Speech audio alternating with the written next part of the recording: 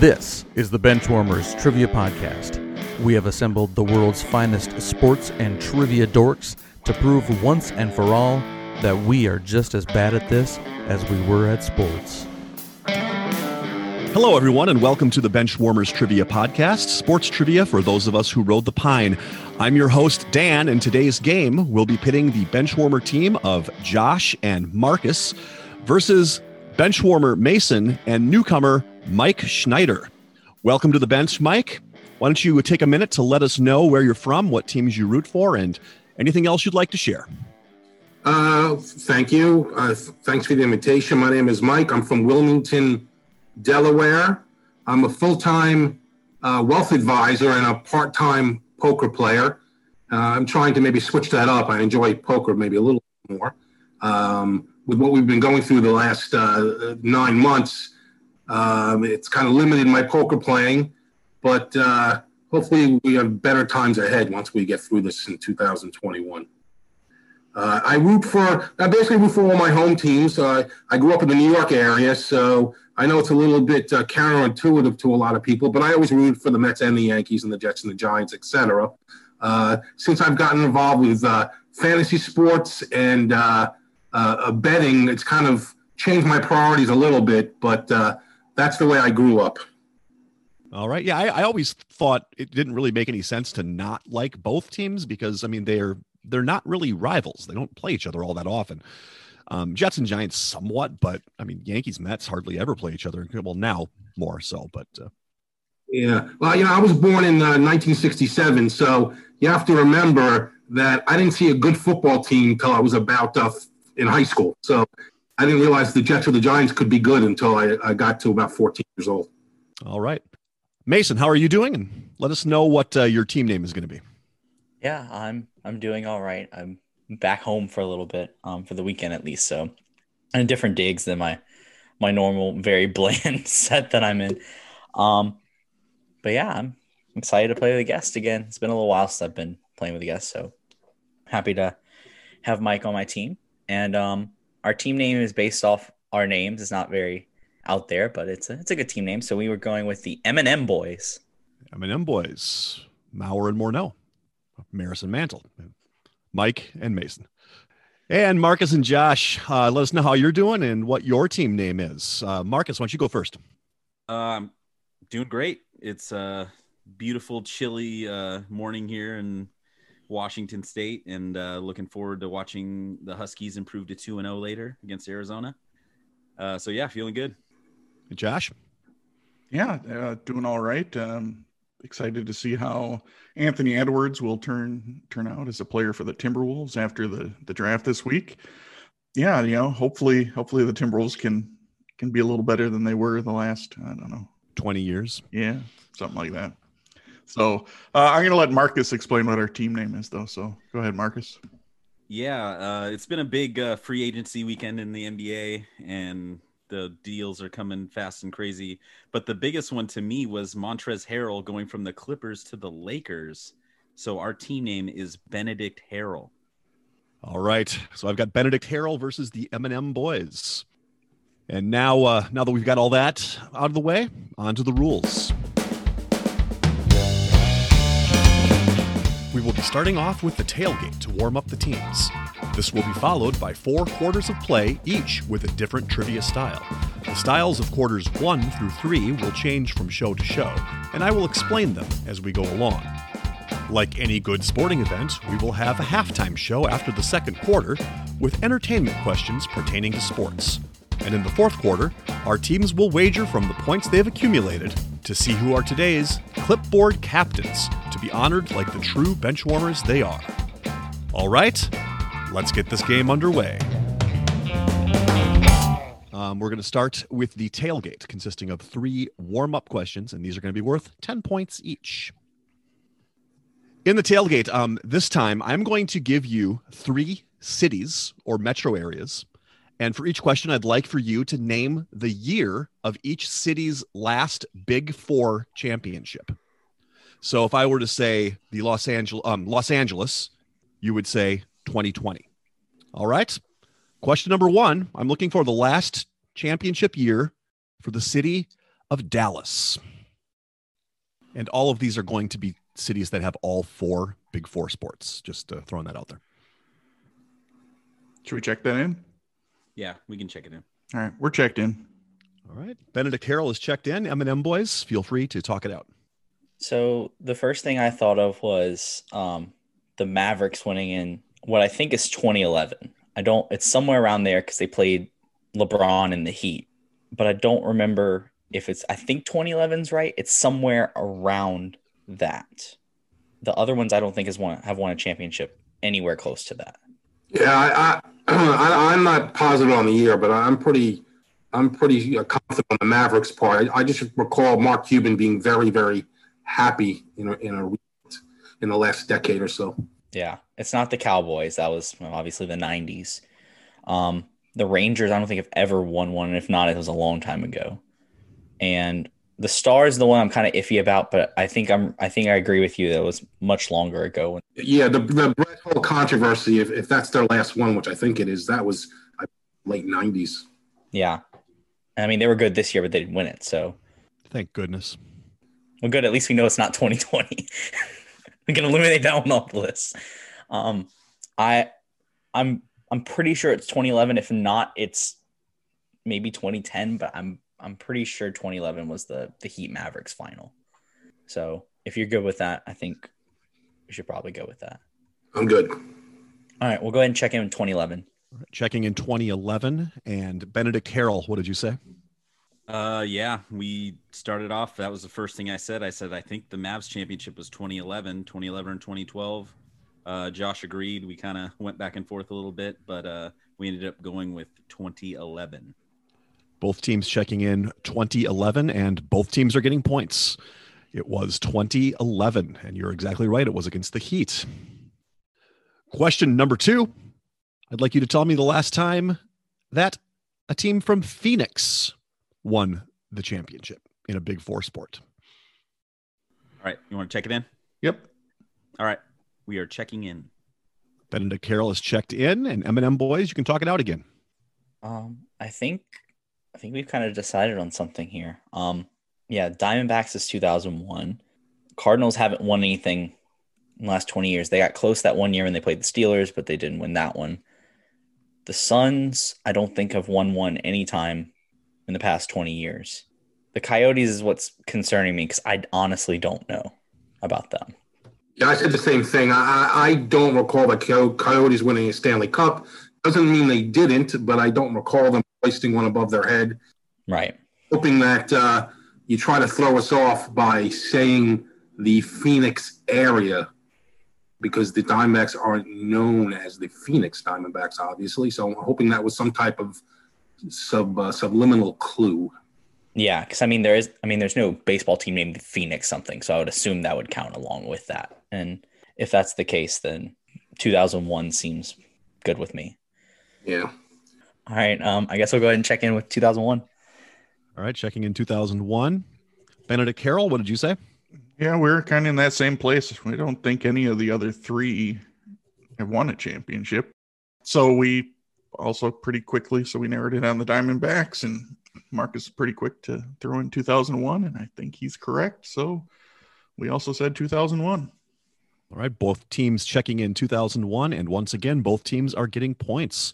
It was 2001 against the New York Yankees.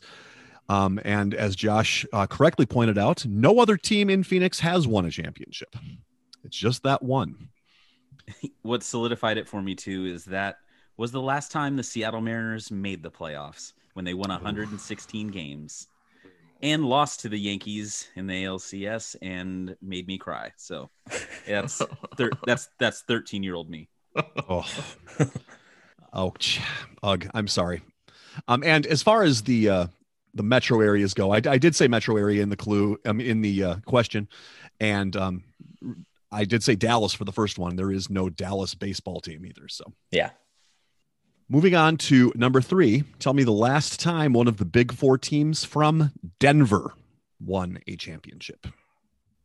Dan, quick clarifying question. Yeah.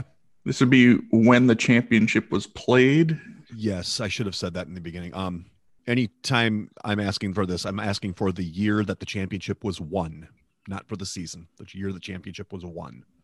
Are you good with that, Mike? I am. Okay, we'll go ahead and check in. M&M boys have checked in, so Benedict Harrell, you can talk it out. Yeah, I think we settled on the same thing when you said 2015, and I was like, okay, but was that the season? And Yeah, we do agree that the Broncos with Peyton Manning at the helm. yes, Well, sort of Even at the helm. I mean, yeah, they the defense at the helm. yes, And the defense at the helm. Peyton gimped his way into that last championship, but yeah, so we agree. We'll say 2016. Yes. Cool. Checking in with 2016 and M&M boys, what did you say? Yeah, we our answer is the same. The 2016 Super Bowl 50, Peyton Manning's swan song. All right, both teams checking in with 2016, and both teams are getting the points. Nice. You know, if I can get on my soapbox for a second, I still don't totally understand. That was the only Super Bowl where they didn't use the Roman numeral. Why couldn't they use the L? Because of the connotation of loser? Yeah, that's what it was. That's literally what I remember they saying. They're like, oh, we don't want to be L, but like it's a Roman numeral. That's not anything you can control. It's just Yeah, and they had all the players all the Hall of Fame players. They had them out before the game. They didn't want the big L that they were coming out from. That sounds a little too sensitive to me. It does. Yeah, it's Roger Goodell. Well, after the tailgate, we have a score of Benedict Harrell with 30 and the M&M boys also with 30. Before we get to the first quarter, we wanted to let you know that we are on Patreon if you'd be interested in supporting us financially. Your contributions will be used to help us cover the costs that it takes to bring you the high-quality sports trivia you have come to expect from us. There's also some great perks that come with the Patreon membership to the Benchwarmers Trivia Podcast, including bonus episodes and Benchwarmers swag. You can find us at patreon.com/benchwarmerstp. Thanks. Today's first quarter will be Odd One Out. The Odd One Out. For this quarter, there will be 5 categorized questions containing lists of 6 items. The teams will attempt to choose the item from the list that does not fit the given category. Each question is worth 20 points. Question number 1 in Odd One Out. The 2019 top 5 NFL rushing yards. Players in the top 5 of the NFL's rushing yards for 2019.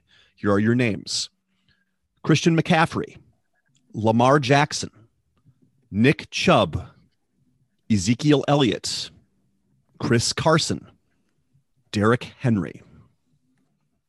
Okay, we'll check in. All right, M&M boys have checked in. Benedict Harrell can talk it out. We are having a spirited debate over here because we're both pretty sure of a different answer. We're pretty sure that Henry, Chubb, McCaffrey, and Elliott were top 4. But the question is that 5th out of Carson and Jackson. I have looked at this list, and I'm almost certain that Carson was 5th and Lamar was in 6th spot. I felt the other way, but you're bringing some heat and some thunder, so I'm willing to concede this. Okay, well, I appreciate that. There'll be plenty of time in this game where I'll be like, yeah, go with that. All right, trust you. So, one would think that why would he use this if the quarterback didn't sneak in? But I think he is actually sitting at 6th. So we're checking in with Lamar Jackson. All right, you're checking in with Lamar Jackson. And M&M boys, what did you say? Yeah, the M&M boys, I mean, I don't know if they were able to spy and listen in, but our thought process was about 99.9% of what they just said, including the end part that you throw in a quarterback there who had I believe the best rushing season in NFL history. But I still, and when I say we still think that he finished behind the other 5. So we also went with Lamar Jackson for the same reasons. All right, both teams checking in with Lamar Jackson. And I will tell you that Chris Carson had 1,230 yards rushing last year, and Lamar Jackson had 1,206 yards rushing. So your answer is Lamar Jackson. Good job, guys. Good job, everyone but me. All right, number 2, I'd like you to figure out which one of these was not an original WNBA team. The 6 teams are the Detroit Shock, the Phoenix Mercury, the Houston Comets, Charlotte Sting, the Utah Stars, and the Sacramento Monarchs. We'll check in. All right. Benedict Harrell has checked in. M&M boys, talk it out. Yeah, we were about to check in right before they were, but we had a discussion about 2 of them. The other 4 we really didn't address, but I just had a thought that the Shock were later, and I don't know why. I remember we talked about them on another episode. It was about Detroit championships. I know they won one like in the early 2000s, and I don't know when they exactly formed. And I agree with what you were saying that the Utah Stars was an ABA team, so I'm wondering if that's a trap answer. But I think there was a team called the Utah Stars. I don't know how long they existed or when they existed in the WNBA. Yeah, I told him just to go with his gut instinct. My knowledge of the WNBA stops at Rebecca Lobo being tall. That's about it. That is true. That's a true statement. On that note, I guess we'll go ahead and check in with the Detroit Shock. Right. Checking in with the Detroit Shock. Benedict Harrell, what did you say? Yeah, we kind of had similar discussion. I was pretty certain on like the Monarchs and Comets and Mercury. Marcus did first question the Stars. I'm pretty certain the Utah Stars, double Z, was one of the original. They only popped in my head because I know I think you're right. Like they were the Stars and then the Stars and then, yeah, they've moved on again. So yeah. And I think a different trivia podcast that recently had a similar question. And I recall being surprised that Detroit wasn't one of the original. So that like stuck in my head. And Marcus was like down to the Sting and the Shock. And when I said I recall hearing that. So we're checking in with the Detroit Shock as well. All right. Both teams checking in with the Detroit Shock. And once again, both teams getting points on this one. It is the Detroit Shock. The Detroit Shock entered the league the next year, along with the Washington Mystics. And then the following year, the Orlando Miracle and the Minnesota Lynx joined. All right, let's move on to number 3. 5 of these 6 are Triple Crown winning horses. I'd like you to tell me which one is not. Sir Barton, Omaha, Count Fleet, Seabiscuit, Assault, War Admiral. We can check in. Benedict Harrell has checked in. M&M boys, talk it out. I don't, again, I just remember seeing this list from somewhere. And I think a lot of these are like, I know in the 1930s, they had a lot of Triple Crown winners. Like Omaha, I'm fairly certain is Triple Crown winner. I think Sir Barton and Count Fleet are like in the same era, like that same kind of 30s era. And I remember War Admiral and Assault. Seabiscuit, I don't think won a Triple Crown. I think that's just a famous name thrown in there to kind of throw us off. I don't recall them winning one. They might have, but I don't. It kind of stands out from the other 5 for me. Yeah, and when our opponents answered so quickly, that for some reason in my mind was to go with probably the most obvious name. So I'm on board with you. Okay. We'll go ahead and check in with Seabiscuit. All right, checking in with Seabiscuit. Benedict Harrell, what did you say? Yeah. Omaha certainly was one. That goes back to an early episode when I wrongfully said that Omaha was not a major Midwest city. I was wrong about that after I looked it up. was really surprised at the size, the population of Omaha. So certainly was one. I was writing them down, and as soon as you said Seabiscuit, I stopped writing things down because Seabiscuit did not win a Triple Crown. All right, both teams saying Seabiscuit, and again, both teams getting points. Seabiscuit never did win the Triple Crown, although he did race War Admiral in a very famous race. That's about all I have to say about that.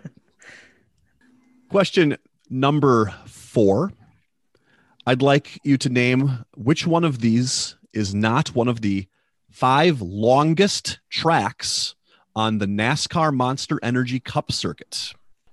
Your choices are the Talladega Superspeedway, Daytona International Speedway, Indianapolis Motor Speedway, Pocono Raceway, Watkins Glen International, and the Charlotte Motor Speedway. We'll check in. Check in. Benedict Harrell has checked in. O&M boys, talk it out. I mean, we don't have much to talk about here. I think the most logic we've had so far is we think one of them is gonna Watkins Glen is windier, and so maybe that distinguishes it in some way. But I don't know if that means it would be shorter or longer. In my mind, it's shorter. I could be wrong, but again, my knowledge is pretty limited. But I just, in my mind, picturing Watkins Glen not being an oval. If that might not even be accurate, but Yeah, I'm having a flashback in my brain. I'm fine with going with Watkins Glen on that logic. I mean, I honestly don't know. I don't. There's not much to go off here other than, it could be Charlotte just because that's in Dan's neck of the woods. So maybe he threw that on there as a trap answer. I honestly don't have anything. Well, the only thing I can say to that is, and to be personal, is that I don't think I've been personally to any racetrack except Charlotte Motor Speedway.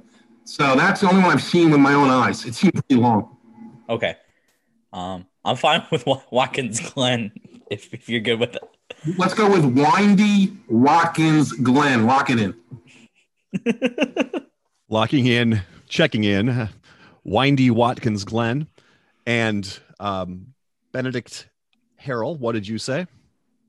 Well, that's more logic than we came up with. I sent some question marks. Marcus sent just random typing on his keyboard to me. So we decided to go with the Know Your Host, who lives in North Carolina. We're going to go with Charlotte Motor Speedway. Great logic. For the first time, checking in with different answers. I will tell you that all but one of these tracks are over 2.5 miles long.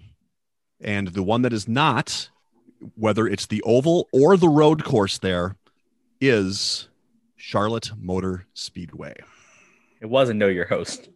Know Your Host, baby. Actually had nothing to do with Know Your Host. There's a whole bunch of tracks. There's like 7 or 8 of them that are 1.5 miles long. I just picked one of them that I thought you might have heard of. All right, well, let's move on from NASCAR and let's go to hockey. I'd like you to tell me which of these is not one of the teams with the most Stanley Cup championships.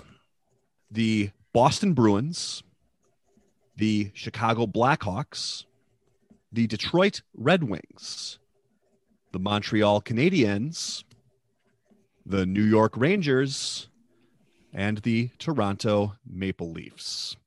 The original 6 teams. Which one does not have the top 5 most Stanley Cup championships?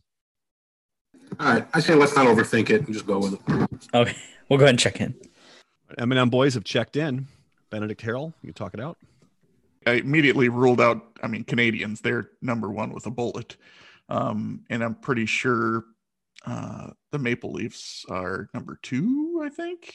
Get those Canadian teams off our list and, talk. And then I was working my way through some of the U.S. I think the Red Wings, I was able to rule them out, I think, pretty quickly. And finally, I sent 2 over to Marcus. I said, I'm down to the Bruins and the Rangers. And then I said, I know the Rangers have been mostly bad, but I don't know what they did early on. So if we're going to pick something and it's between those two, Josh said he's leaning Rangers, and I agree. I say we go Rangers and just call it good. So that's kind of where we're at. We're going to check in with the New York Rangers. All right, checking in with the New York Rangers. M&M boys, what did you say?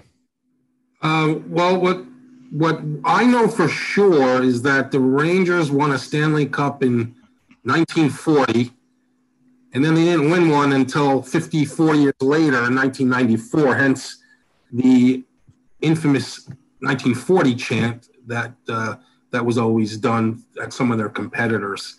And then they haven't won since. So along the same lines, I don't know how good they were before 1940. I don't think they were that great. So using math logic of what we know for sure, we also went with the Rangers. All right, both teams checking in with the Rangers. The Montreal Canadiens have 24 championships. The Red Wings and the Maple Leafs combine for 24 championships. The Maple Leafs have 13 and the Red Wings have 11. Chicago and Boston both have 6, which means the New York Rangers do not belong on this list with their 4 championships. All right, well, after the first quarter, we have a score of Benedict Harrell 130 and M&M boys 110. Very good game so far. Let's see if we can continue that into the second quarter, which is the missing link. The missing link. This quarter will consist of 5 questions with theme-linked answers. The teams will attempt to answer the questions and guess the theme. Each question is worth 20 points. If a team checks in first via chat to the host with the correct theme before the 5th question, they will earn 100 points. The other team can still earn 50 points with the correct theme guess. If neither team has checked in with the correct theme before the 5th question, each team can earn 50 points with the correct answer to the theme after the 5th question. Question number 1 in the missing link. Which product of Division III Centenary College ranks 14th in NBA playoff games played, 8th all-time in total rebounds, and is to date the oldest player to have ever won an NBA championship, which he did in the last year of his 21-year career?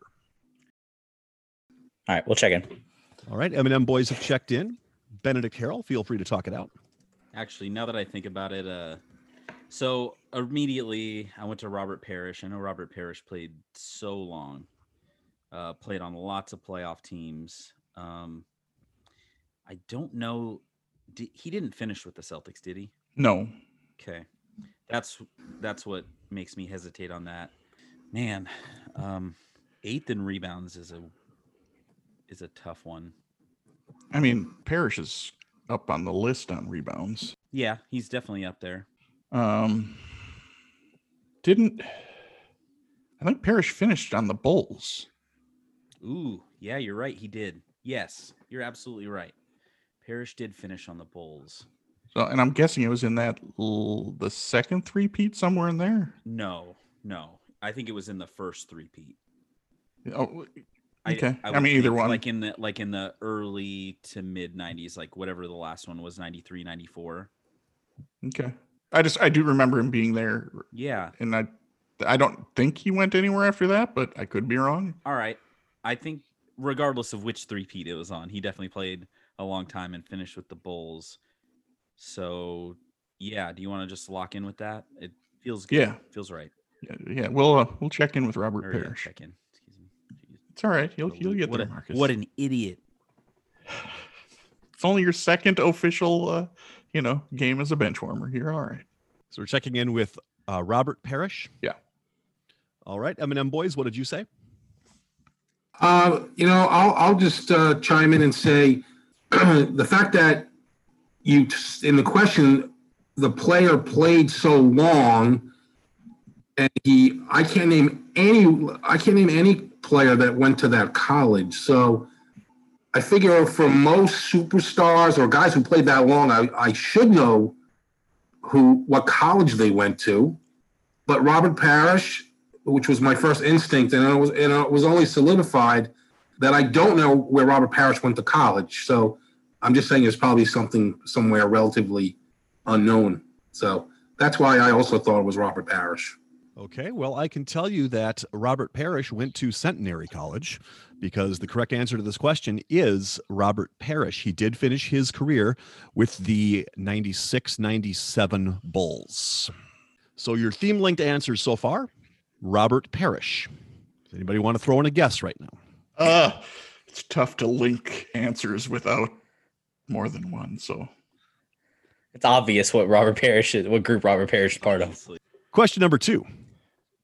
It is rare for a pitcher to win the MVP award, but when you win the Cy Young Award, lead the league in ERA, and rack up 24 wins, it's almost a no-brainer.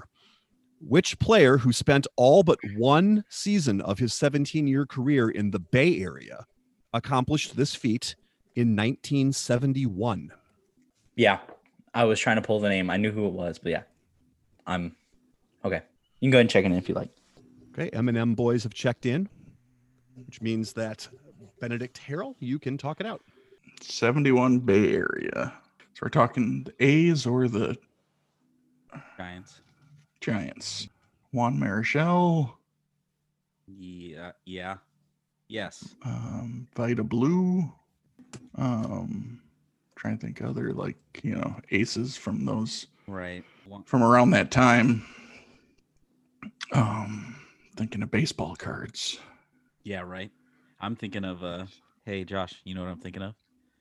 What are you thinking of? Playing the show. Oh God. Video games. Here we go. You can get answers from video games. We know this. Yeah. That's how you build up that knowledge base sometimes. I like Marichal. I'm trying to think of the span of his career. Yeah, that's where I'm gonna for me it's names, and Vida Blue is a good name, but Juan Marichal feels right. So I don't. If you think Marichal's a better, I feel good about it. Something's tugging back there, but not. I mean, obviously you're naming multiple names, but for me, I gave you 2 names. I think I gave you kind of my guess is I think Marichal was probably on the team still in 71. Yeah. He probably was their ace, and Vida Blue was the ace, I think, in Oakland. But I don't have a strong either way. So if you're leaning Marichal, I'd be fine with that. I don't have I can't recall either of them necessarily winning a Cy Young or not winning a Cy Young. So I'm fine with that if we want to go with Juan Marichal. Okay. I think we should go Juan Marichal. Right. We'll check in with Juan Marichal. Checking in with Juan Marichal and M&M boys. What did you say? I'll jump in here again. As of a few years ago, one of my favorite sports trivia questions was, what switch hitter was the last to win the American League Most Valuable Player Award?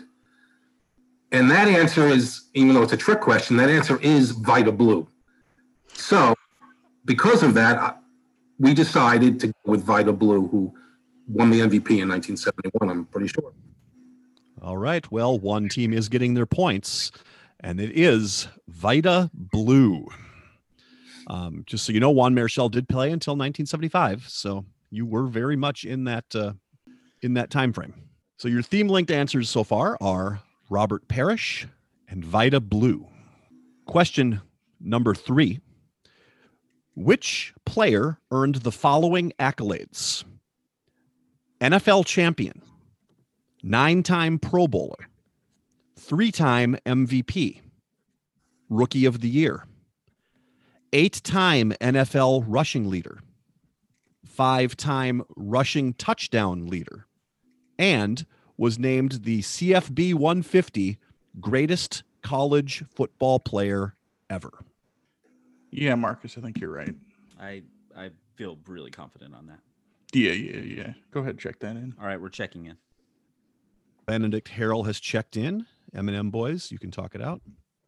8-time rushing leader. I mean, it's going to be up there. And a 9-time Pro Bowler. So it's obviously someone prolific. Jim Brown definitely played. How long did he play? Did he? Actually, I think Brown played from 57 to 65. That's 9 seasons. He won the rushing title every year except once. So I think that fits the 8-time NFL rushing leader. NFL champ. It didn't say Super Bowl. It said NFL champ. So he could have won with the Browns in the. They definitely won at least once yes, they won at least once, maybe more. Rookie of the year. I mean, that makes sense. I don't know for sure.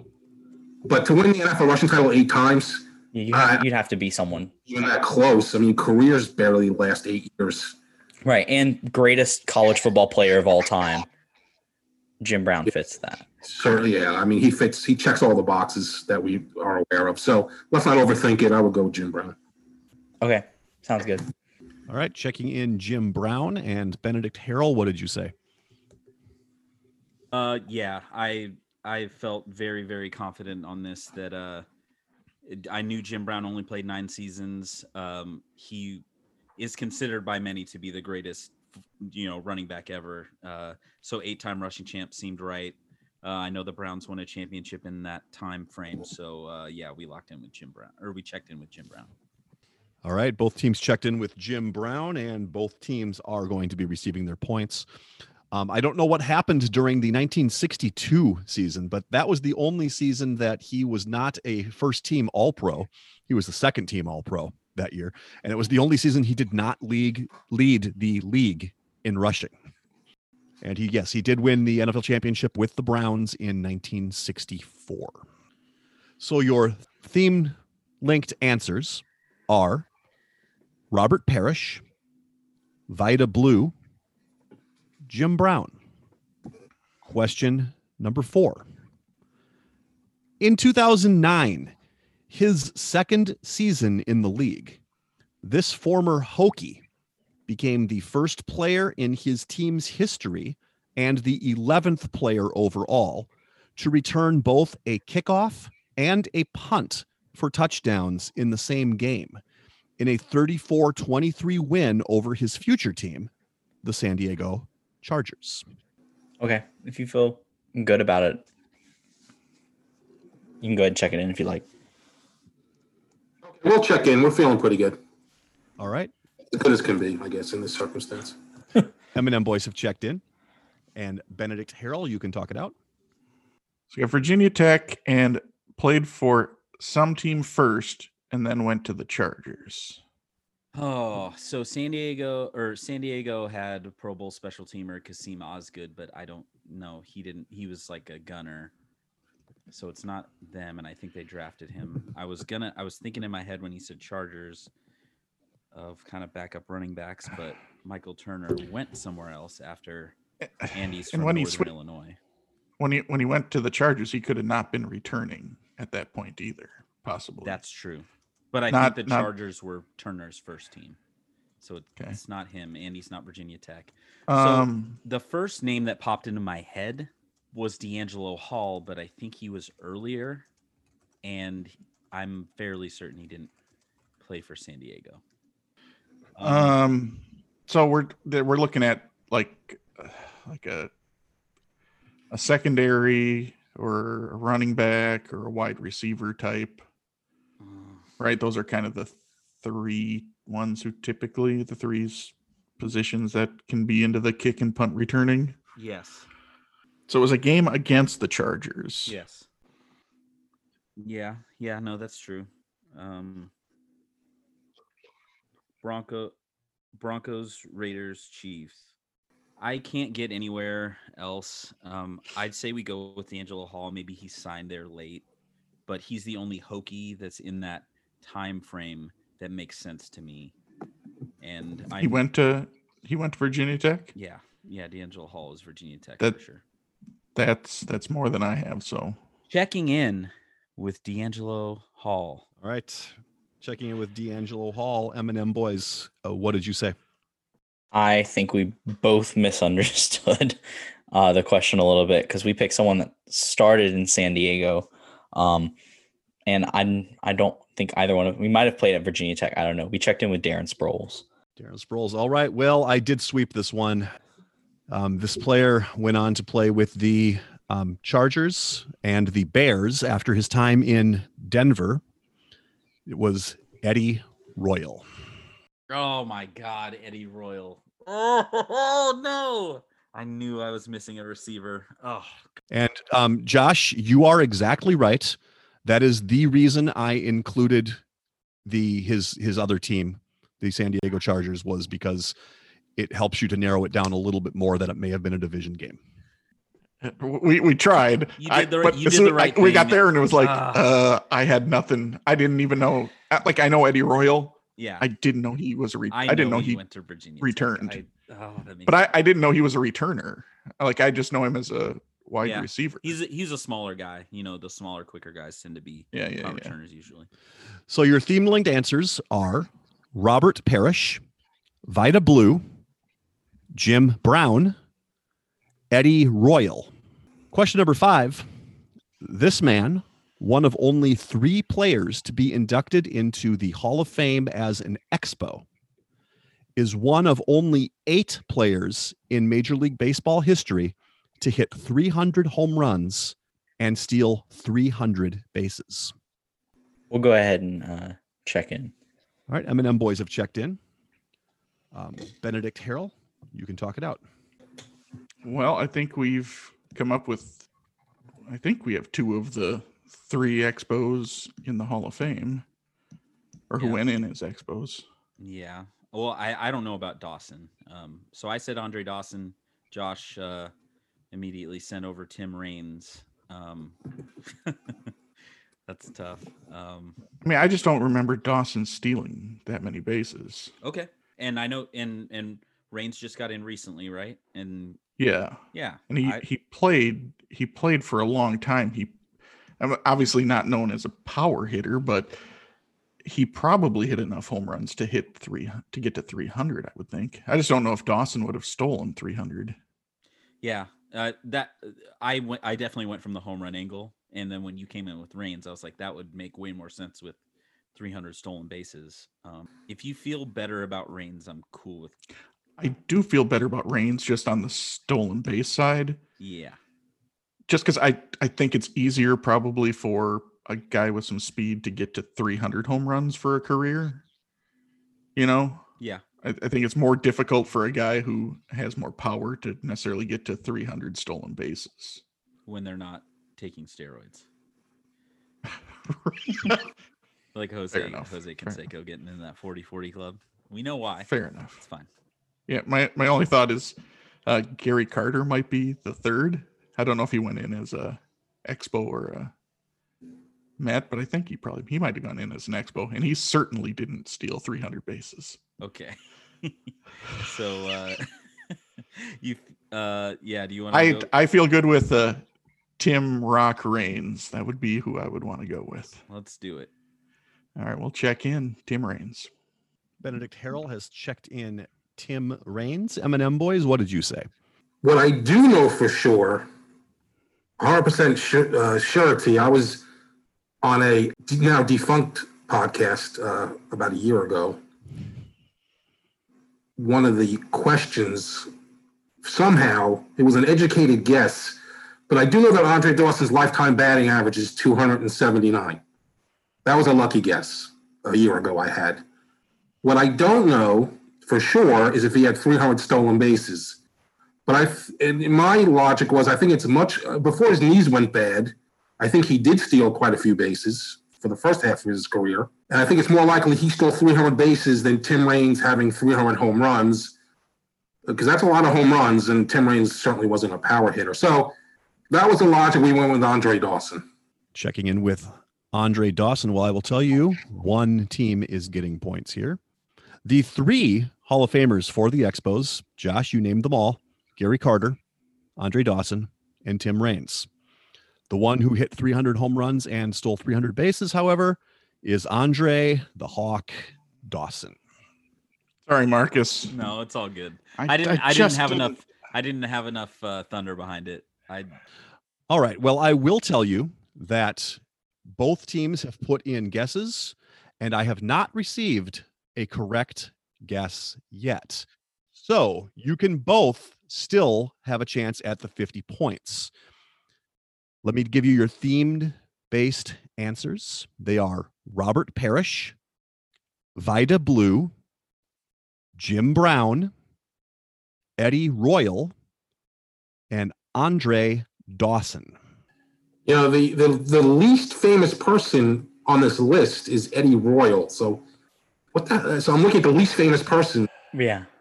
I have a feeling it's something to do with his last name. But I don't know. We'll go with Shades of Blue, but I don't think that's right. We'll go ahead and check in. That means that after all this, Benedict Harrell, you can talk it out. Yeah, sure we can. We are. I'm gonna make this short and sweet. We are going with a joke answer of creeks. Dawson's Creek. So And these are the- famous creeks. Vida creeks. Blue Creek. Vida Yeah. Creek. Blue Creek. I'm sure there's a Blue Creek Parish and a Brown Creek, Creek. yeah. that Parish sounds Creek. right. A It's in my Royal backyard. Creek. All right. Well, not surprising anybody, we did not come up with the theme-linked answer for this one. I'm going to say that, Mike, you did have a thought that could have brought you in the right direction. Focusing on Eddie Royal was the way to go on this one, because he was the one in there that didn't really seem like he fit with the rest of them. We're looking at Vida Blue, Jim Brown, Eddie Royal, Robert the Chief Parrish, Andre the Hawk Dawson. These are 5 teams that made their home in Missouri, 5 professional sports teams that made their home in Missouri. The Royals, the Chiefs, the Blues, the Browns, St. Louis Browns, and the St. Louis Hawks. Heading into halftime, the score is Benedict Harrell has 170 points, and flipping the score, M&M Boys now has 190. It's now time for the halftime show.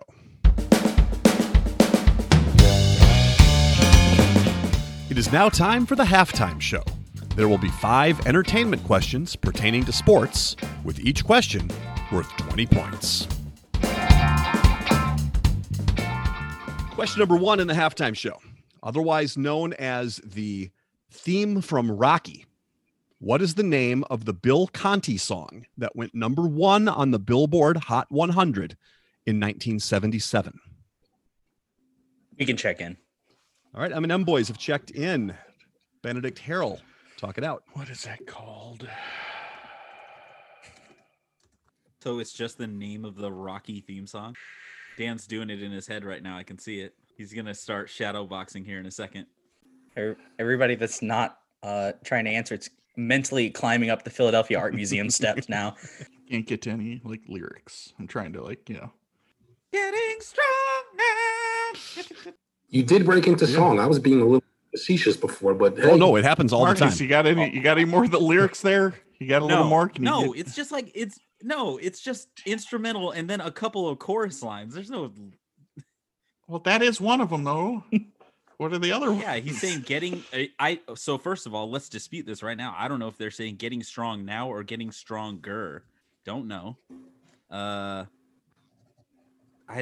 don't know, man. I've never known this. It's not there. Well, let's just check in with what you just said, because that at least is a lyric. Getting stronger, sure.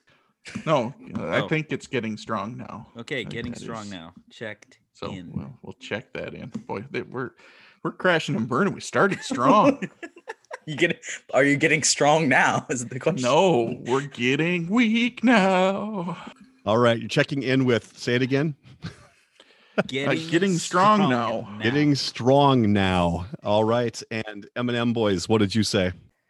Well, I can say for a fact, Bill Conti is an alumnus of LSU, and he Oh, had a dear concert. God. He had a concert there recently, like in the past year, Seriously. where he had a symphony play a lot of his big songs that he did, and Mike had this 45 as a kid and listened to it, so we each had a kind of connection to it. And the name of the song was, I could see it spinning around at the 45 revolutions per minute. That's the only, I don't like a lot of music, but I think I had 2 45s. One being Rod Stewart's Do Ya Think I'm Sexy? Gonna Fly Now, the theme from Rocky. Which is a lyric in the song, if you would have got to that point. The lyrics of the song are as follows. Trying hard now. It's so hard now. Trying hard now. Getting strong now. Coming on now. Getting strong now. Gonna fly now. Flying high now. Gonna fly, fly, fly. The correct answer is gonna fly now. Hey, Marcus, you had one of the lyrics. I'm just I'll happy take that that. was a thing. All right. He had about 1/9 of the lyrics. Yeah. 2/9 of the lyrics. Yes, 2/9. Two nights. Coming up on a third. That's not bad. All right, question number 2. Josh Charles and Peter Krause portray Dan Rydell and Casey McCall on Sports Night. This drama about a fictional cable sports program was created by which acclaimed writer, who is also known for writing the screenplays for Moneyball, The Social Network, and A Few Good Men. We can check it in. All right. Benedict Harrell has checked in. M&M boys, you can talk it out. Yeah. I feel like we've talked about this on this podcast, and I don't know who it is. I had a name pop in my head, but I don't know if he's written any of these things. The only thing that popped in my head was Aaron Sorkin, but I don't know what he has written. I know he's written stuff, and I don't know why that name came up, but I don't know if that's even right. That's a name that popped in my head. Yeah, well, based on what I can tell you is that maybe about an hour ago, I said, always go with your gut. So I can't come up with anything. Okay, I will check in Aaron Sorkin. Checking in Aaron Sorkin and Benedict Harrell. What did you say? Yeah, he also wrote The West Wing and The Newsroom. It's Aaron Sorkin. Yes, it is. It is Aaron Sorkin. My favorite Aaron Sorkin film is The American President. Moneyball. The American President, and it's not Moneyball. Moneyball, that's your favorite, right? It's not Moneyball, and we will not get into this again. Before we tick off anybody else, let's move on to question number 3. Sometimes I dream that he is me. You've got to see that's how I dream to be. I dream I move. I dream I groove like Mike. If I could be like Mike. These were the lyrics to an advertisement campaign from 1992. For which company? You want to check that in? Yeah, we'll check in. Benedict Harrell has checked in. M&M boys, feel free to talk it out. We're thinking it's a beverage of some kind. The question is which one. I don't know if it's, maybe it's a soda, maybe it's a sports drink, maybe it's just something out of left field. I'm not sure.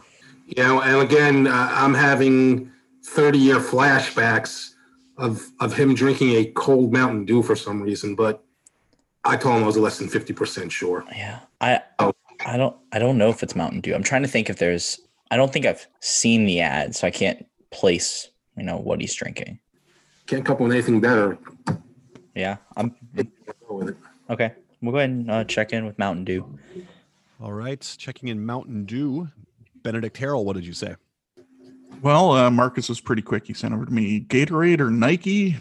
And my brain, I had Gatorade and McDonald's, and I had to talk myself out of McDonald's in my head. And since I think I got that one out, and we both had Gatorade in our thoughts, we checked in with Gatorade. All right. That song finished up with "If I could be like Mike, I wanna be like Mike, be like Mike," and then it said, "Be like Mike, drink Gatorade." So Gatorade is our correct answer on this one. Question number 4. In 1992's The Cutting Edge, D.B. Sweeney's character is a former hockey player turned figure skater who has a very hard time mastering the transition from hockey skates because of what feature on the figure skate? We can check in. Benedict Harrell has checked in. M&M boys, talk it out. I don't know. I've seen ice skates twice in my life, so I don't even know what feature on a skate would distinguish it from one from another. Yeah, I don't know. I mean, there's something I don't even know if it's on a hockey skate or a figure skate. I remember when there's something that I think helps you stop. That's on the toe. I wouldn't even know what to call it if you wanted to give that as an answer. I don't even know what it's called. So, I mean, we could maybe describe it and maybe get our way there. Again, I don't even know what to call it. It's like it's almost like shark's teeth on the front of the skate. I don't even know what it's used for. All right, let's see how we're gonna put what we want to say. We say that just said there's something at the toe that makes it different than the other one. And I don't know what to do with that. But Yeah, it's better than saying pass. So yeah, go with that. yeah. Well, we're gonna check in with that. There's something at the toe that's different from one than the other, and I don't know if you need us to be more specific. I guess we will, but I don't know how to get specific. They look like shark's teeth. The shark's teeth in the front of the shoe. I'm going to hear what Josh says before I have you be more specific, because I have a feeling it's not going to matter once Josh answers. Benedict Harrell, what did you say? So if I have the correct actual term, is that going to then negate their? Yes, it is, because it is very, very, very prominent in the movie. What it's called? Yes. It's called a toe pick. It is called the toe pick, and it is what you were thinking of, Mason, but I needed the name of it. It is those little teeth at the front of the blade that make it easier to hit the ice and jump with them. He couldn't quite master them. He'd end up on the front of his skates and just start running and falling onto the ice. And every time he did, Moira Kelly was right there to say, toe pick. All right, moving on to question number 5. Bill Swirsky's superfans were the characters from Saturday Night Live that we commonly remember as the guys who proclaimed their love for Da Bears.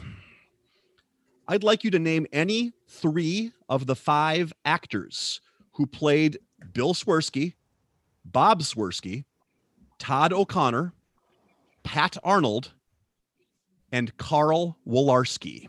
We'll go ahead and check in. All right. M&M boys have checked in. Benedict Harrell, we can talk it out. Okay. So now I'm not sure about the one, because they've had other people who came on and were other. Right. You're right. Chris Farley's one. Yeah. He's the one who's like, oh, he had another heart attack. It's a baker's dozen for me, Bob. I think Mike Myers was one. Yeah, I agree.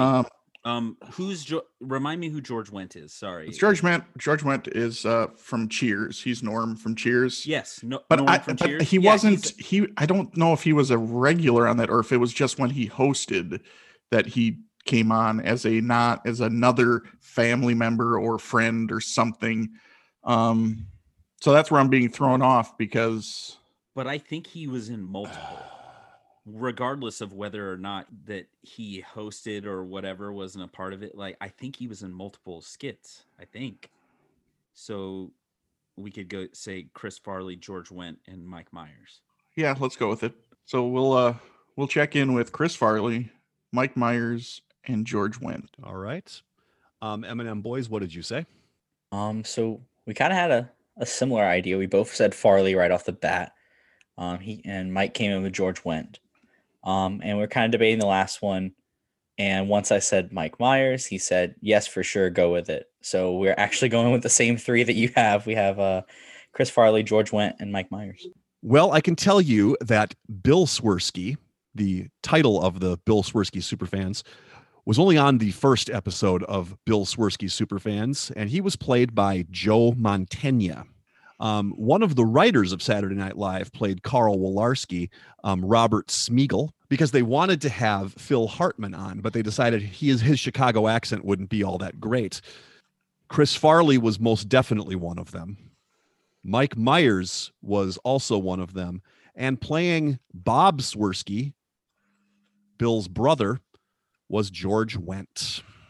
Oh, thank God. And since they didn't have Joe Mantegna on to start out all of the rest of the Bill Swirsky superfans, Bob Swirsky, played by George Wendt, would always explain why Bill wasn't there, and it was usually because of a heart attack related. That's right. Yeah. Heading into the second half, we have a score of Benedict Harrell, 250, and M&M boys also with 250. Now on to the second half. We'd like to take a minute to invite you to follow us on Facebook, Instagram, and Twitter at BenchwarmersTP. We also have a Facebook group for fans of the pod called The Bench. Join us there to comment on the latest episodes and share cool sports facts and trivia. If you'd be willing to rate and review us on iTunes or Stitcher, we'd greatly appreciate the support so that other people may find this podcast. Thanks! Today's third quarter will be pre- and post-game. Pre- and post-game. For this quarter, there will be 5 before and after style questions. For example, if I said, what all-time leader in receptions for the Indianapolis Colts was a Notre Dame safety drafted by the Minnesota Vikings? The answer would be Marvin Harrison Smith. Each question is worth 20 points. Question number 1. This 2-time World Cup winner and forward for the New York Cosmos at one point was the youngest player to appear in a World Cup match and also became the youngest male in the ATP era to be ranked number 1 in the world in 2001. Marcus, how's your World Cup? What was that? Are you referring to the World's game? That in my world, it doesn't exist. Well, is mostly non-existent. I know a little bit, but this? Sounders are a pretty big deal, Marcus. I know. And I've been to a game, and it was fine. Well, and you throw around the New York Cosmos, and I know that doesn't exist anymore, so that's even worse. That's an older... Yeah. Oh, you know what? Ooh. I might be onto something. The same thing. I might be onto something. Are you typing something to me? Yeah, are you typing something? No, I am. All right, 1. Just hold on. I got to finish. Get ready. No, you can send it. No. I want to do this at the same time. Let's see if we can do this. This is fascinating audio, by the way. Okay, I'm ready when you are. 1, 2, 3, go. Oh. No, that didn't work out. Yeah, go with it. If that is what you feel. I'm not. I'm. You're fine with that? I'm fine with it. Totally. All right, we'll check in. All right, Benedict Harrell has checked in. M&M boys, you can talk it out. Tough one. I mean, Cosmos forward. The only one I know of, and I can't even say for sure he was a forward, but I think so, was a guy named Giorgio Canaglia. So, any tennis players to start with? Well, Leah or Yannick Noah. Nalia. Yannick Noah, but that doesn't fit the 2001 time frame. No, not at all. But at least we get points for saying something that fits the format. 2001 tennis, young. I mean, you have. I think Roger Federer was he on the scene yet? Probably close. Probably, he would have been like 17 at the time. Yeah, so I mean, we're looking at someone, if they're going to be the youngest ever, they're probably going to be a teenager, like 17, 18. Right. Hitting number 1. So probably someone that, wasn't prominent until later in the decade, I would think. I mean, they might have been number 1 for a little bit and then kind of came back later on. So we're looking at someone if you want to work backwards, again, 2001, maybe Roger Federer. What's the guy, the left-handed, who's good on the clay now? He might have just started. What's the guy's name? Federer? Not Federer. Nadal. Well, what's his first name? Raphael. Yeah, Raphael. I mean, it could be a last name, part of a last name. I just can imagine for a soccer question, there would be a less obvious answer. Soccer's hard enough to begin with, so I figured they. I mean, 2-time World Cup, and what they said the youngest ever play.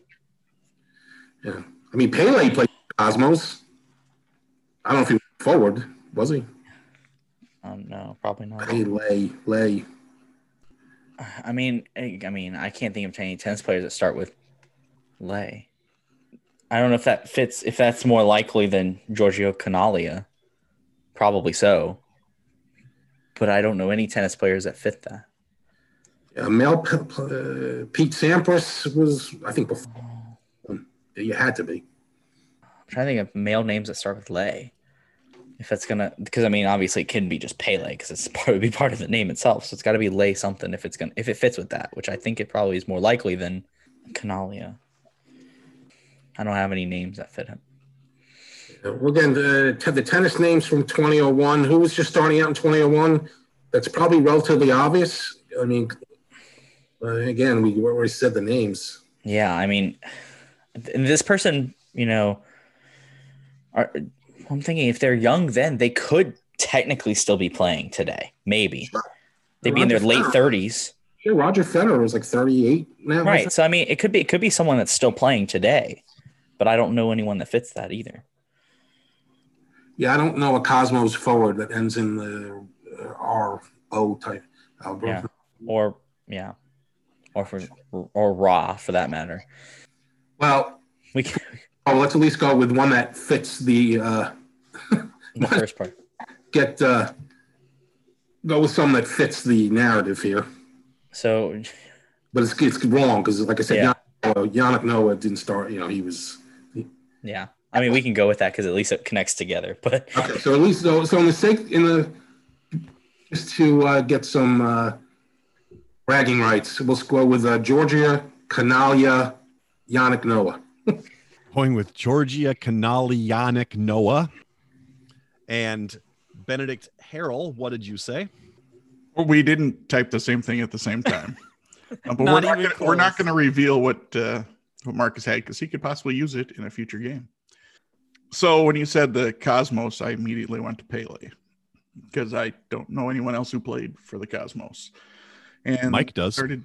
When I started thinking of Lay as the starting of a tennis player, I pretty quickly got to Leighton Hewitt, who was pretty good around that time. Don't know if he ever hit number one, but I'm guessing he probably did. So we're checking in with Leighton Hewitt. One team is getting points on this one. Yes, Pele did play for the Cosmos at that point. At one point he was the youngest player to ever appear in a World Cup match, and Leighton Hewitt at the age of 20 became the number one player in the world in 2001. He's semi-retired now. So Leighton Hewitt is our correct answer. Very nice. At least we brought up Pele, even though we didn't use him. We at least mentioned him. Question number 2. This 2019 FIBA World Cup MVP and two-time Olympic medalist has played 9 years in the NBA for 3 different teams and was a 2-time Cy Young winner and pitching Triple Crown winner in the 2000s. All right, we'll check in. Benedict Harrell has checked in. M&M boys, you can talk it out. We don't really have either part of it. The only thing I'm hanging on to at this point is I know the USA did not win the FIBA, the cup or whatever you call it. I don't know who did, and we don't know what pitcher has won 2 Cy Youngs in the 2000s. I think Roy Halladay might have won 2 in there, but it's obviously not Brandon Roy as the basketball player that won the MVP of the FIBA championship. But I don't have anything else that even connects. Maybe he has dual citizenship. He might, but he hasn't played, and I can tell you how it's been a while since he's even played an NBA game. I doubt he's playing overseas for a FIBA team. Like I said, Roy Halladay is the best thing because at least Roy could be the end of a last name or a last name. But like I said, the only thing I can think of is Brandon Roy, and it's not that, but it fits and it's something, I guess, because otherwise I don't know. So we can go with that. Yeah, Brandon Roy is actually at least a better guess than Patrick Roy. So, yeah.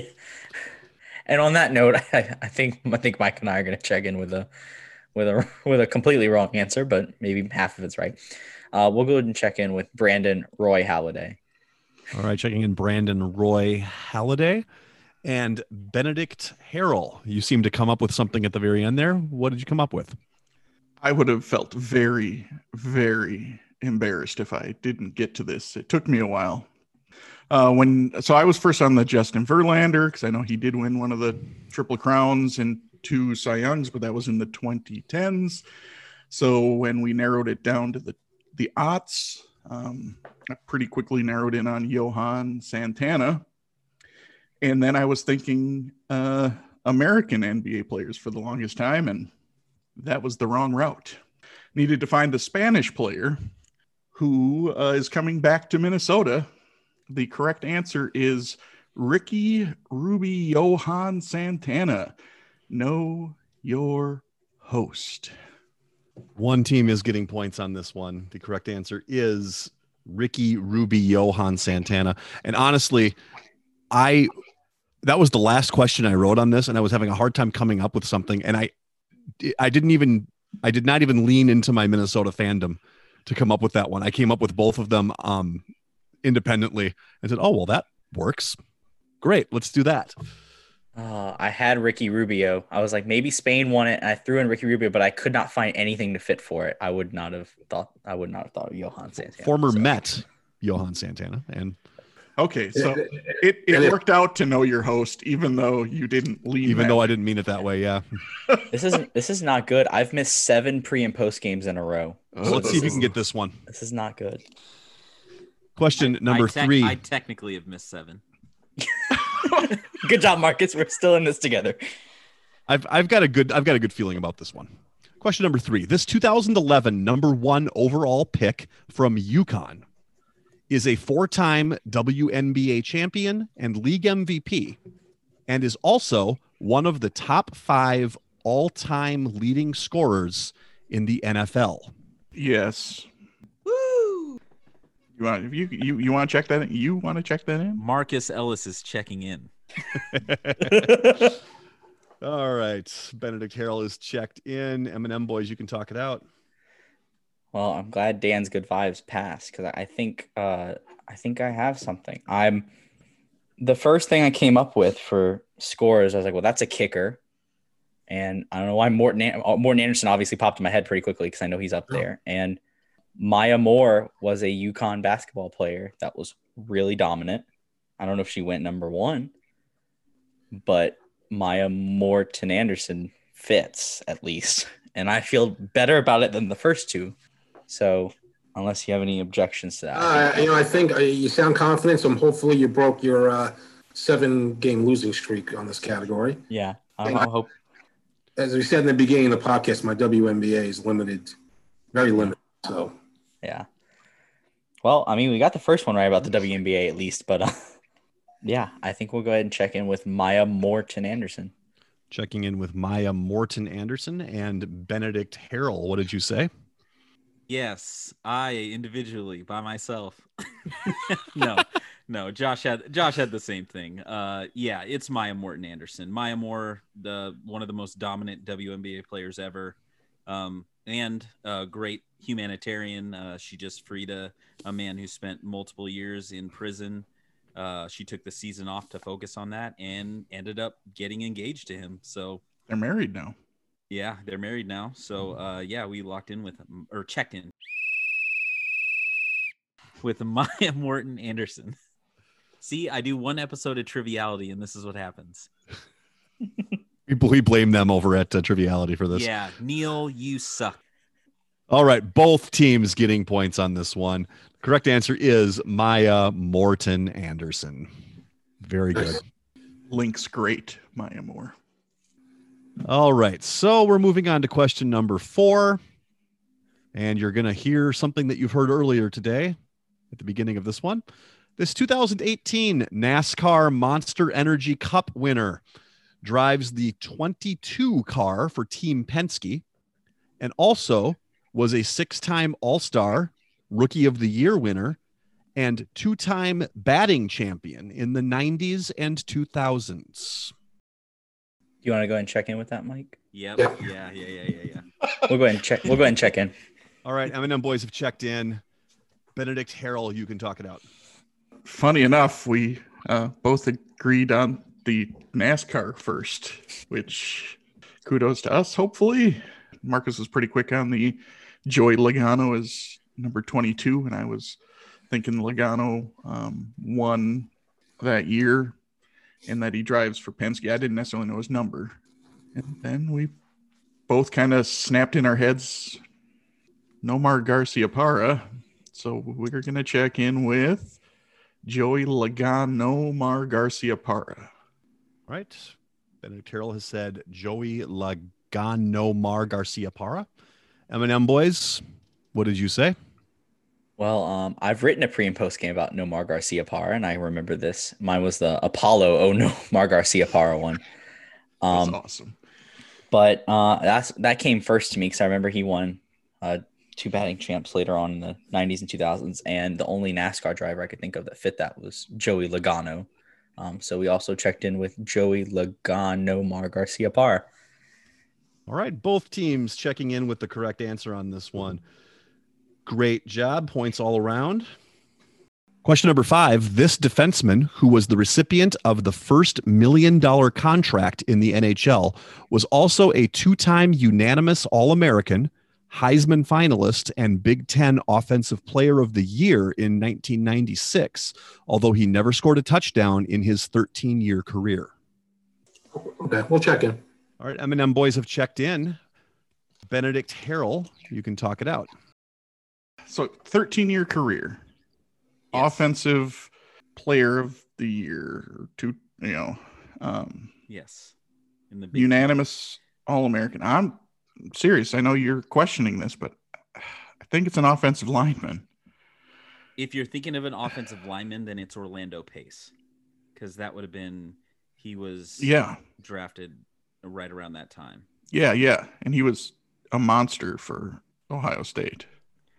I just feel like I would know if Orlando Pace. It is. He did say Heisman finalist. He didn't say runner-up. He said finalist. You can get votes and be 8th in the Heisman voting. So how can you fit a hockey player to fit Orlando Pace? Bobby Orr. Let's do it. So Bobby Orr. Bobby Orr, Orlando Pace. Sure. Yes. That's what we're checking in with. Yes. Checking in with Bobby Orlando Pace. And M&M boys, what did you say? Well, I personally found I was shying away from Bobby Orr, even though he came into my head. I just didn't think back in the 60s and early 70s, hockey defensemen made 7 figures, but maybe he signed $1 million contract over a long time period. So that would fit the narrative.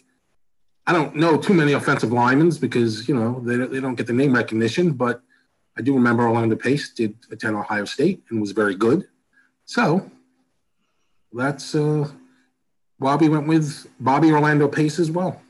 All right, both teams checking in Bobby Orlando Pace, and both teams will be getting their points. Orlando Pace did finish 4th in Heisman voting in 1996 behind Danny Werfel, Troy Davis, and Jake Plummer.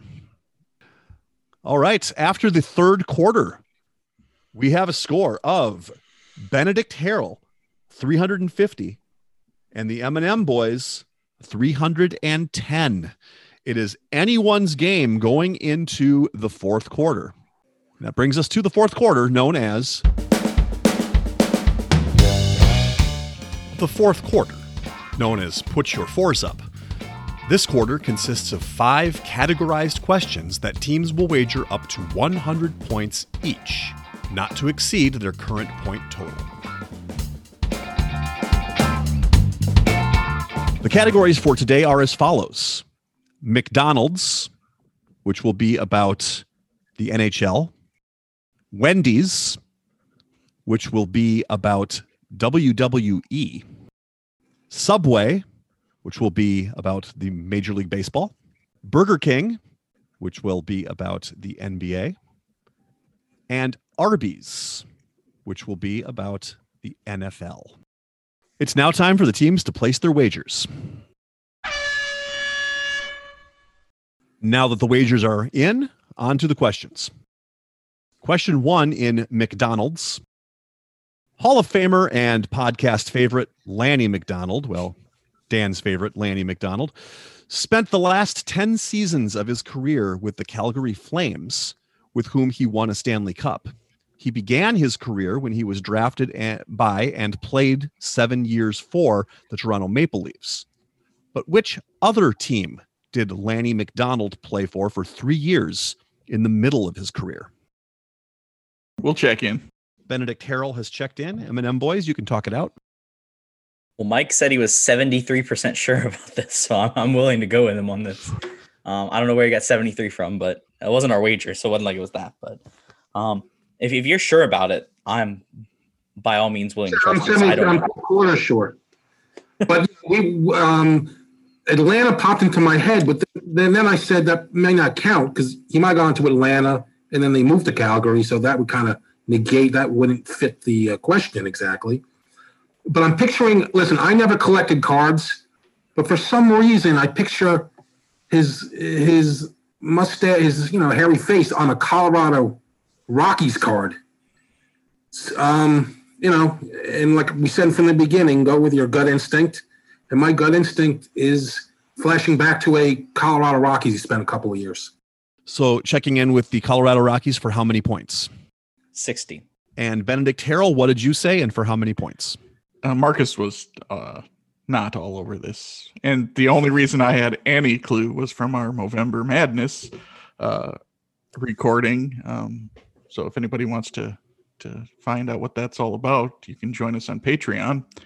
But yeah, when we were looking through all the different pictures of Lanny McDonald, which he was on the screen quite a bit, and I saw him in that Colorado uniform, and I looked up, I was like, what team was that? And it was the Colorado Rockies. And we're checking in for a whopping 0 points. All right. Both teams checked in with the Colorado Rockies, and both teams will receive their points. It was the Colorado Rockies who went on to become the New Jersey Devils.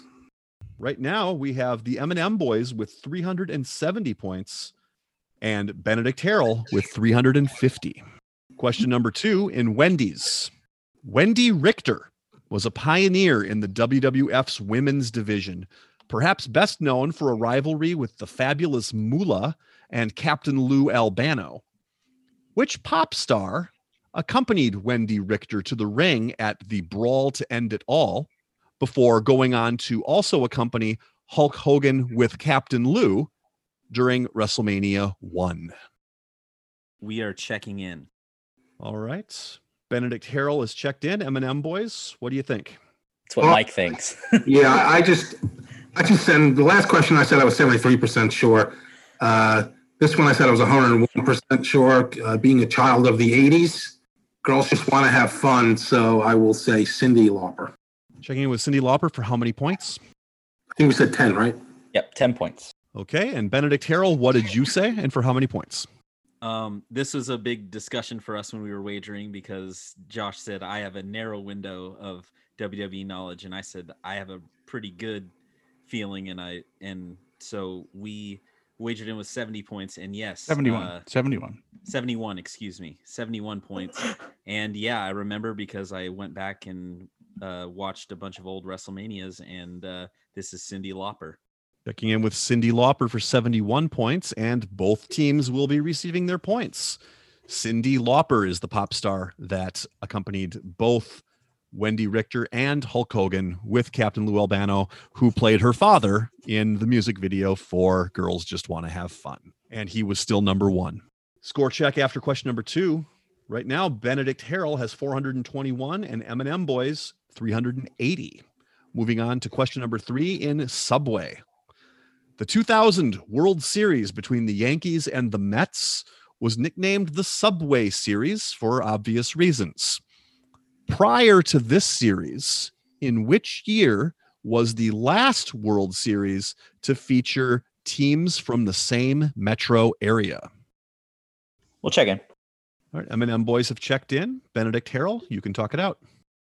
Yeah, so initially, obviously, was trying to think of like another New York or Chicago, but then when I had you reread the question and you said metro area, it sparked Oakland, San Francisco in my head, because I do believe they are considered a metropolitan area, right? The Oakland, San Francisco Bay Area.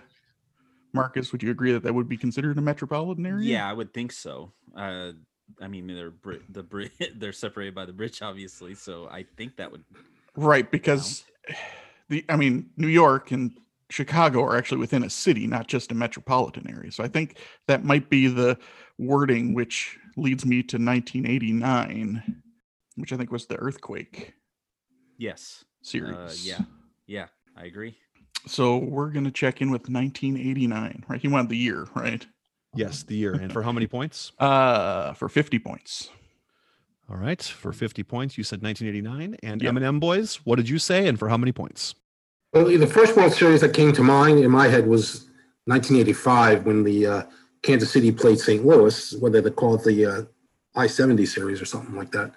But then again, going back to what Josh said, I thought to myself, well, that not only is it not the same metro area, I don't know how far they're apart, but probably at least around 100 miles, maybe more. The metro area realized that, and being 4 years later, was certainly the 89 earthquake series between the Bay Area Giants and the Bay Area Oakland Athletics. So we went with that. For how many points? I think 100. Didn't we do 100, Mason? Yes. 100 points.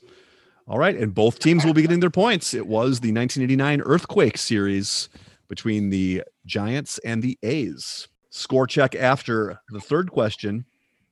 M&M boys are now at 480 and Benedict Harrell is at 471. We have a barn burner, folks. Question number 4 in Burger King. From 1972 to 1975, the Kings basketball franchise played half of their home games in Kansas City and half of them in which other city? We'll check in. All right, M&M boys have checked in. Benedict Harrell, you can talk it out. Marcus, I said, I think it's Omaha. I think they split time between Kansas City and Omaha. Yeah, I knew it was somewhere in the Midwest. I just wasn't quite sure where it was. For some reason, I thought like actual Kansas, but yeah, that makes Omaha makes. All right, should we check in with that? Yeah, because that's the one that pops in my head. Okay, yeah. All right, so we'll check in with Omaha for 50 points. Checking in Omaha for 50 points. And M&M boys, what did you say? Yeah, we when being a elementary school kid following sports, they were referred to, I believe, in the newspaper and by sportscasters as the Kansas City Omaha Kings. So that's why we went with Omaha. And I guess I remember being a kid, I just thought that was their name. I didn't realize it was because they played in two places. However, that's why we went with Omaha, because I do remember that part. Checking in with Omaha for how many points? 39. For 39 points. Well, both teams are getting their points. The correct answer is Omaha, Nebraska. You thought we were done with Omaha. It's come back twice in this episode. All right, before we move on to the last question of the game, let me give you a quick score check. Right now we have Benedict Harrell with 521 and M&M boys at 519. This is anybody's game, and it's going to come down to the final question. Question number 5 in Arby's, or RB. Deuce McAllister had a very productive 2003 season, rushing for 1,641 yards on 351 attempts. This, however, was only good enough for 4th place in rushing yards for the year. Name 2 of the 3 running backs that finished ahead of Deuce McAllister in rushing yards for the 2003 season. This goes out to a friend of mine, Sam Peterson, who when I was talking with him while I was writing this game, he said, I said, I'm writing a game right now. I kind of have to finish this up. And he says, I just write a question about Deuce McAllister. I said, okay, I'll do that. He was kind of inebriated and kind of wanted to get the phrase drop a deuce in. So there you go. There you go, Sam Peterson. Thank you for the inspiration. Yeah, should we check in with those two? Yeah, let's do it. Okay, Benedict Harrell has checked in. M&M boys, you can talk it out. You got quite a list. It's just a matter of figuring out. The one name that we both agreed on would be Tomlinson. Yeah, he was dominant right around that time. I think he would easily if his rookie year was 2001, so completely possible for him to get more than 1,641. Corey Dillon had the 300 yards in one game, or almost like 280, but I don't think that was 2003. I was thinking, and I can't place the year. I thought Jamal Lewis was around 2003 when he hit his 2,000-yard season, but I don't know if it was that season. It might have been 2002, 2004, somewhere in that ballpark. No, I can't remember. What 2 years was Priest Holmes dominant? And was he awesome on Kansas City or Baltimore? Where do you have those awesome, like, it would have been Kansas City, and that's around that time. So that's why it's a tempting name, just because I know he had those 2 years where he was. Because in the Super Bowl in 2000, where they beat the Giants, Jamal Lewis was the running back, not Priest Holmes. Is that a correct statement? I think it was definitely Jamal Lewis. We know Jamal Lewis was the lead guy in 2000. I think so. I'm not 100 on that. I know he was around that time. Yeah, I'm like 90% sure that Priest Holmes was not on that Super Bowl winning team. No, I don't think so. Right. Either. So if Holmes was dominant, it boils down to when was Priest Holmes on Kansas City? Was it in the 90s or 2000s? I think it was like early 2000. I want to say maybe 2002. Okay. I don't know. They're all kind of in the same frame, so I don't know if I can distinguish, the particular year he was there. Gut reaction. I'm still thinking Jamal Lewis is in that time frame, and I think it was that year, but I'm not even. It's not 100. It's like maybe 50, because it very well could be either year bookending it. What year did he run for 2000? That's the one I'm trying to think of. I think his 2000 was in that like 3-year window from 02 to 04. I just don't know if it was 03. I don't feel it was a Super Bowl year though. I'm feeling it was like 2001 maybe. But right, and the thing is, if 1641 is fourth, you would think someone's got to get close to 2000 or hit it in that year, because I mean, right, just from a math standpoint, right? Yeah, I mean, unless they're all like bunched around 1700, I would doubt. I think one of them would have to be far and away higher than that. Well, I've been saying this whole game, go with your first instinct. My first instinct was Priest Holmes between and Lewis. Right, and mine's Lewis, so that doesn't really help us here. Yep. You have a coin in your pocket? I could pull out a coin. The only thing in yours is that I'm sure Lewis ran for 2000, so we know it's above 1641. Right, and Holmes, I don't know if he hit that threshold, which is right. That's what's giving me a little concern. He might have ran for like 1,500 yards back-to-back years, but never, got over that total. So that's why I'm leaning that way. But I trust whatever you want to go with on that. I'm 50-50, but the thing that puts me over the edge is that we know Lewis did run for 2,000 yards at some point. Right, somewhere in that frame. Maybe, that's fine. Okay, so we're going to go with LaDainian Tomlinson and Jamal Lewis? Yes. Okay, we'll check in. LaDainian Tomlinson and Jamal Lewis for how many points? 100. For 100 points. Benedict Harrell, what did you say and for how many points? What a conversation. We basically had the same one. My first three were Tomlinson, Falk, Priest, Holmes. Josh threw out Jamal Lewis and Ricky Williams. And then I said, are you thinking that was his 2,000-yard season in reference to Lewis? And he said no initially. We had a little bit more discussion. We talked about Amon Green. I know Alexander was later. And Amon Green had just gotten to the Packers because he spent his first 2 or 3 in Seattle.